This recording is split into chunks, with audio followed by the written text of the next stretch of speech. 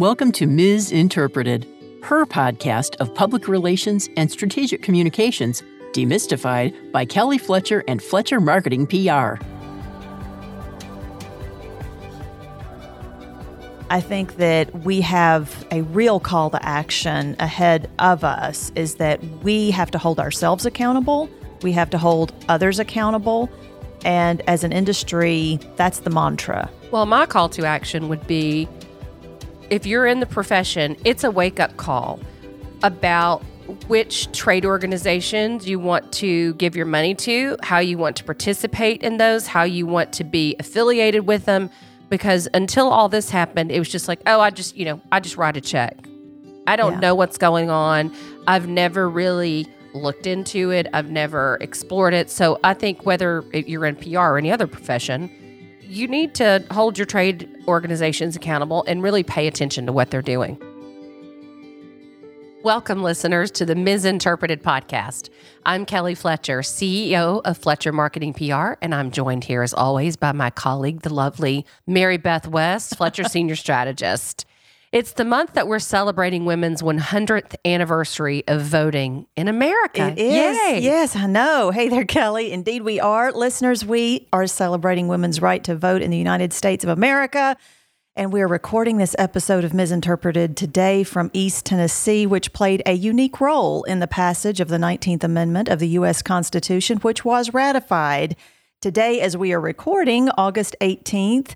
But it was August 18th, 1920, 100 years ago. We will air this episode on August 26th, which is actually Women's Equality Day. I think I just realized that it was August 18th and we're actually recording on the 18th. Yes. That's super cool. Yeah. So Tennessee's role has an amazing history. So of course our agency, Fletcher PR, is a Tennessee-based PR firm, and we are focused on marketing to women. Everything we do always has a lens to how she processes information, makes decisions, etc. So this really ties into lending a powerful voice to women in the marketplace. So it's exciting to celebrate the 19th Amendment's history and to take a look back on it, because I'm not from Tennessee. So, I went back and read the whole story about the role Tennessee played. We've had some previous episodes that have discussed this issue, but this month of all months, and in 2020 being the year of COVID and just the canceled year. Yes. And with the impact on women and work from home disproportionately impacting many women's career trajectories, let's talk about where we are. I have friends who are going through a lot of this decision making. Yeah, and it's not that men are not being impacted, because they are. I mean, we all are, and especially individuals who have children at home, and just especially young children at home. I mean, there are just a lot of different consideration factors and career impacts that are coming alongside that. But I just did a little bit of very quick research, had found a Wall Street Journal story for us to take a look at, but that was published on July 21st of this year, that was entitled, "Women's Careers Could Take Long-Term Hit from Coronavirus Pandemic," and it's penned by Lauren Weber. And it was talking about 4 specific items, and I'll just kind of give the Cliff's Notes version here, but it says that because of traditional gender roles and pay disparities, many women find themselves in tough positions when considering childcare in their careers. And we can kind of talk about these one by one, but that's certainly one, I think. I mean, you have staff, and I think a lot of our colleagues in the business have staff who are very much impacted by this. Absolutely. And the reason this is relevant is because 60 to 80% of the PR industry is made up of women. That's right. So we are disproportionately impacted by far in the PR industry. That's right. That's right. And so, so our industry is really absorbing the brunt of this across all of these factors that I'm about to mention. So every single one of these, it's really hitting our industry in a way that's far different from most others. So another factor that was mentioned in the Wall Street Journal story, it says women are leaving the workforce at a slightly higher rate than men. And there were just some very specific statistics that counted how women were leaving the workforce in a different way than men were as a result of this whole work from home, or just leaving the workforce as a result of COVID. writ large. So that's going to impact our industry as well. In addition, because their male partners earn more to begin with, some women feel forced to sacrifice their own career goals and putting that on the back burner. In addition, women are doing, this is always a good one, women are doing far more domestic labor than men. Shocking. Well, except in my house. In my house, I do 100% of the domestic labor because it's just me. You're right. Well, my husband will be the first to tell you that he did almost all of the laundry this past weekend. And he gets a medal for that. Yes, right? yeah, exactly. Well, I wanted to back up to the one you said before about male partners earn more, so some women feel forced to sacrifice their own career goals. Well, I just want to point out, because this is one thing that we point out to clients, since our expertise and our core skill set is reaching women and communicating with diverse audiences of women, is that slightly less than 50% of women in this country are not married. Right. So, and then you have to take into consideration same-sex couples, right. single moms, women who just decide not to get married at all. So what if somebody, as a single mom, has a couple kids at home and the husband took off or the partner took off? Yeah, there are no choices. No. I mean, yeah, it's not like there is just this bevy of options and they have all these just choices before them that they can pick from. I think that employers have got to have more flexibility. I know for us, I'm very flexible because I'm like, hey, what we do, if you can get your job done, you do not have to be sitting butt in seat from 8:30 to 5:30 every day. If you want to get up and work from, 6 to 8 and get your kids up or whatever, just get the job done. I don't think all employers offer that kind of flexibility, and it's going to be more important now than ever. I think so too. And so, it's articles like this and just the fact that 2020 is such an odd year, and it's such a strange year to be celebrating this 100-year milestone because of these situational factors that our society, our global society, and certainly the United States finds itself within. It's kind of serendipitous, right, actually. So these are some important systemic and current events issues related to women's ability to participate in the workforce, right, with serious economic consequences.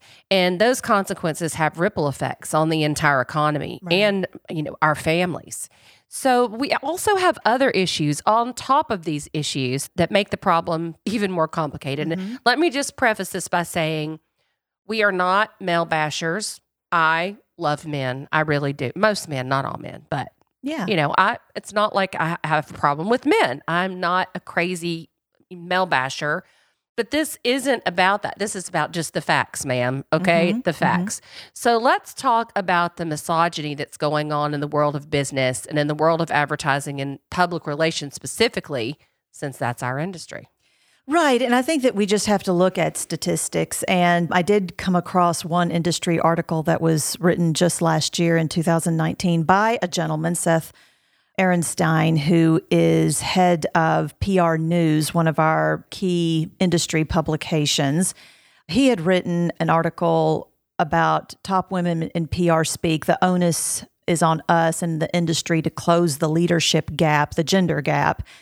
And he had written about a number of different key statistics. The fact that the McKinsey study actually had come out in 2018 saying that 75% of CEOs include gender equality in their top 10 business priorities. But in the public relations industry, as you mentioned, Kelly, in the U.S., women are making 75 to 82 cents on the dollar of what men make. And of course, women of color are very often earning only 75% of what white people are making in median salaries. For those in the public relations industry, we're looking at women who are 60 to 80% of the industry workforce. So there are just some very key gender disparities that we're looking at, and they're a very big issue when it comes to leadership, especially when we're looking in the boardroom too. The share of women on boards in the Fortune 500 are about 22% in 2017. I mean, that's up from 9.6% in 1995. So it is moving in a positive direction, but that's still only 22%. Yeah, it's pitiful. I mean, it's really, really bad. Also, men are promoted at 30% higher rates than women during early stages of their career. I've witnessed that firsthand. Yeah, I mean, entry-level women are significantly more likely than men to have spent 5 or more years in the same role. So, women are being passed over for promotions for much longer durations of time. And this is based on Seth's reporting here. And so it's just daunting for, again, the public relations profession, in which these problems are only magnified because of the fact that we are a career field of 60 to 80% women. Yeah. Across the board. So several years ago, and I've mentioned this on prior podcasts, I wrote about the phenomenon of bro cultures in the advertising industry, somewhat in the tech industry as well, because these male-dominated industries, and it's funny that in the advertising industry, I mean, that is a communications field for sure. Creative services, advertising, certainly it's sort of a sister or brother industry to us in PR. But, it is one that in the agency realm tends to sometimes be far more male dominated. You would think that in the PR industry within the agency realm would be far more female dominated, but I'm not sure that it bears itself out in the management ranks. You see far more men actually making the decisions. I don't understand why the advertising agency world hasn't caught up with reality. Mm-hmm. And the reality is, if women are spending 80% of consumer purchasing dollars, 80%, mm-hmm. Or directly influencing. Why you don't have more women in leadership roles? Because we get how women think. We get how women process information. We're a great barometer to what messaging is going to work and what messaging isn't. And I'll give you a perfect example because this just happened this week. So a friend of mine told me that she was in a photo shoot for a whiskey brand. And she and her husband, in the photo shoot, an ad agency, which will go unnamed, was producing it. And they had 2 couples, and they're all drinking whiskey. But whenever the final product came out, the women were blurred out in the background. And it was all about the men drinking whiskey. Although we know, if the ad agency doesn't know, then they should, that the fastest growing consumers of distilled spirits, that fastest growing segment is women. But you blurred us out of the background. Somebody needs to be there to just say, hey, buddy, like, hey, bro. Maybe since you respond to that, maybe not so fast. Like, have you really done your homework? Right. And do you want to grow new consumer segments or not? And so that really gets me riled up. Mm-hmm. Well, it's just the playing into the stereotypical thinking, or just, I think that's the part that becomes over time so offensive, is just this presumption that, we already know how they think. Yeah, it makes me just want to rush right out and drink a bourbon straight up and smoke a cigar. Right. Why not? Why not? Just for the sake of proving them wrong. So the ad agency and creative agencies or creative industries do have to deal with some more male-dominated culture issues like that. I think it's time that they face up and realize that, just like having diversity within your ranks, I mean, women are a diverse part of the workforce, and how much you have to gain about that. But what about the PR industry?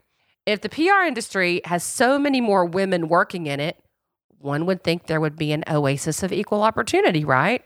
But all the stats that you just read from Seth's article say otherwise.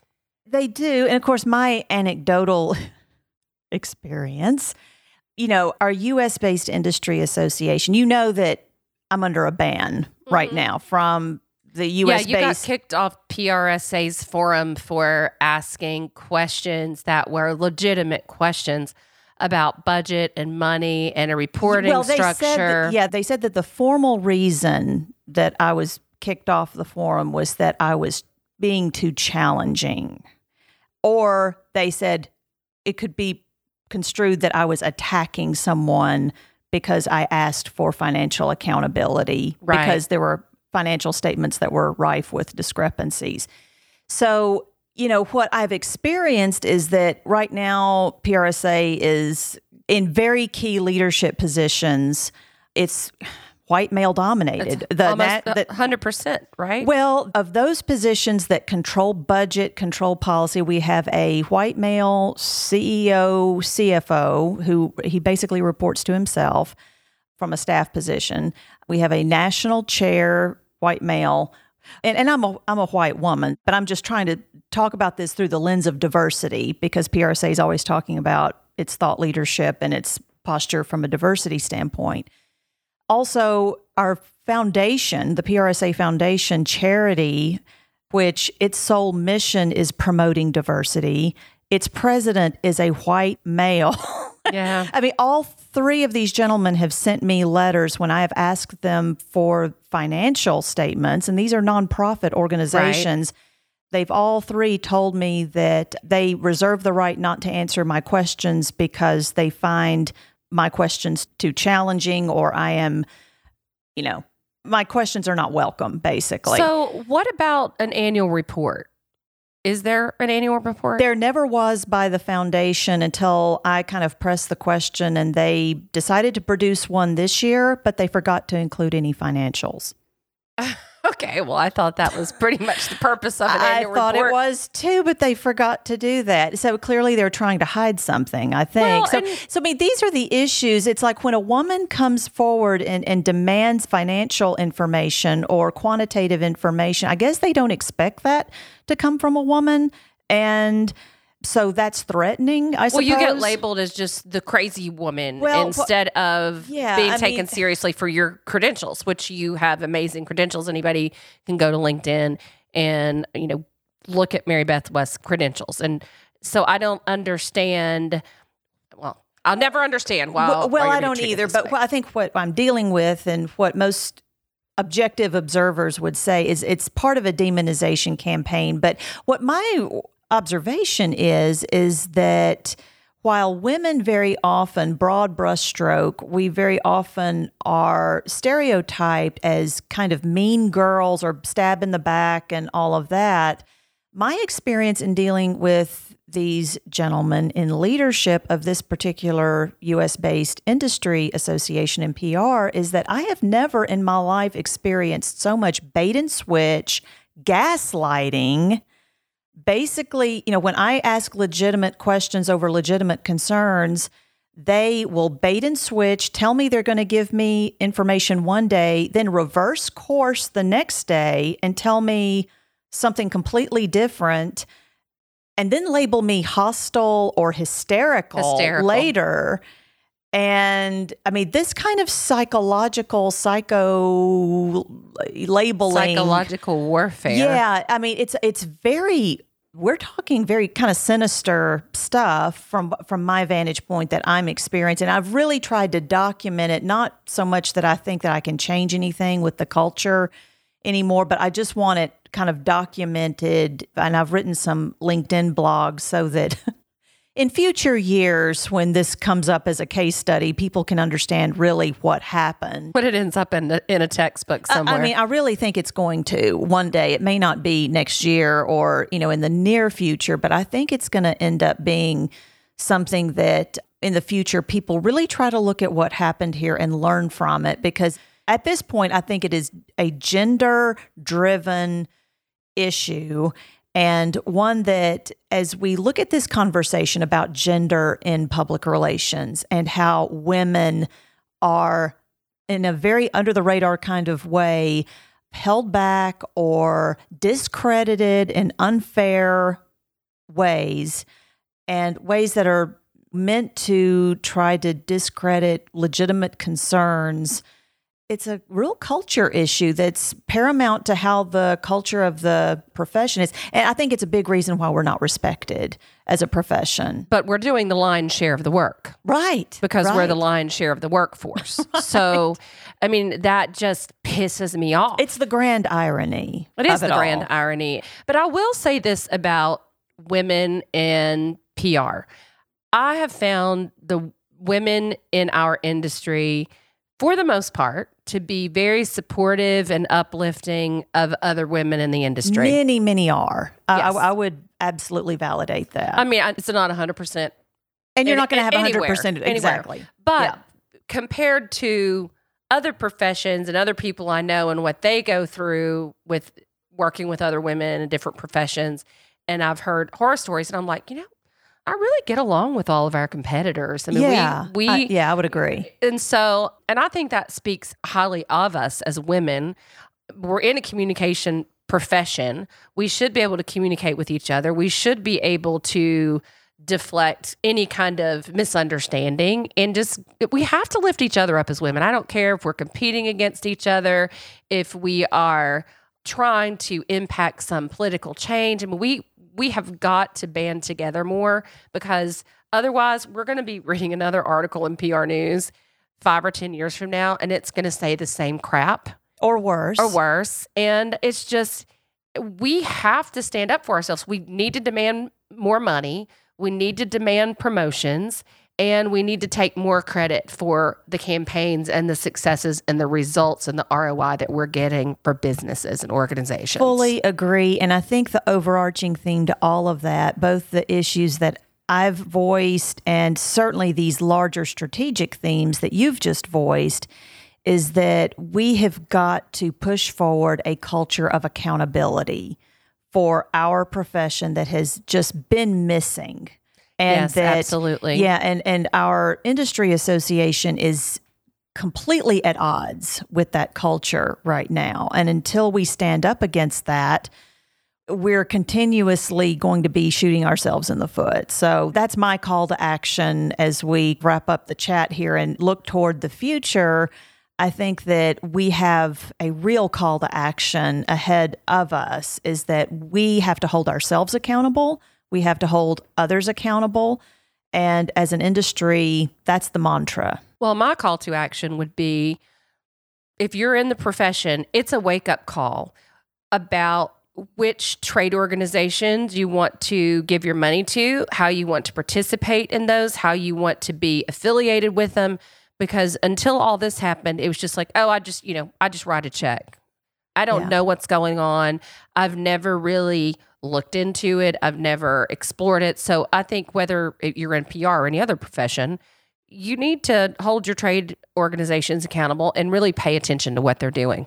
So I'll get off my high horse now. And well, this is one conversation I'm glad we had. Yeah, it is. It is. I'm so excited to be alive to celebrate a centennial milestone in my adult lifetime. Yeah, me too. Women's right to vote in a country that I love and will always love, and I will never, ever take for granted in any way. I mean, if you look at some third world countries and other places where women are just completely marginalized, and we're lucky to live in this country as women, even though we have a long way to go, which was the key message.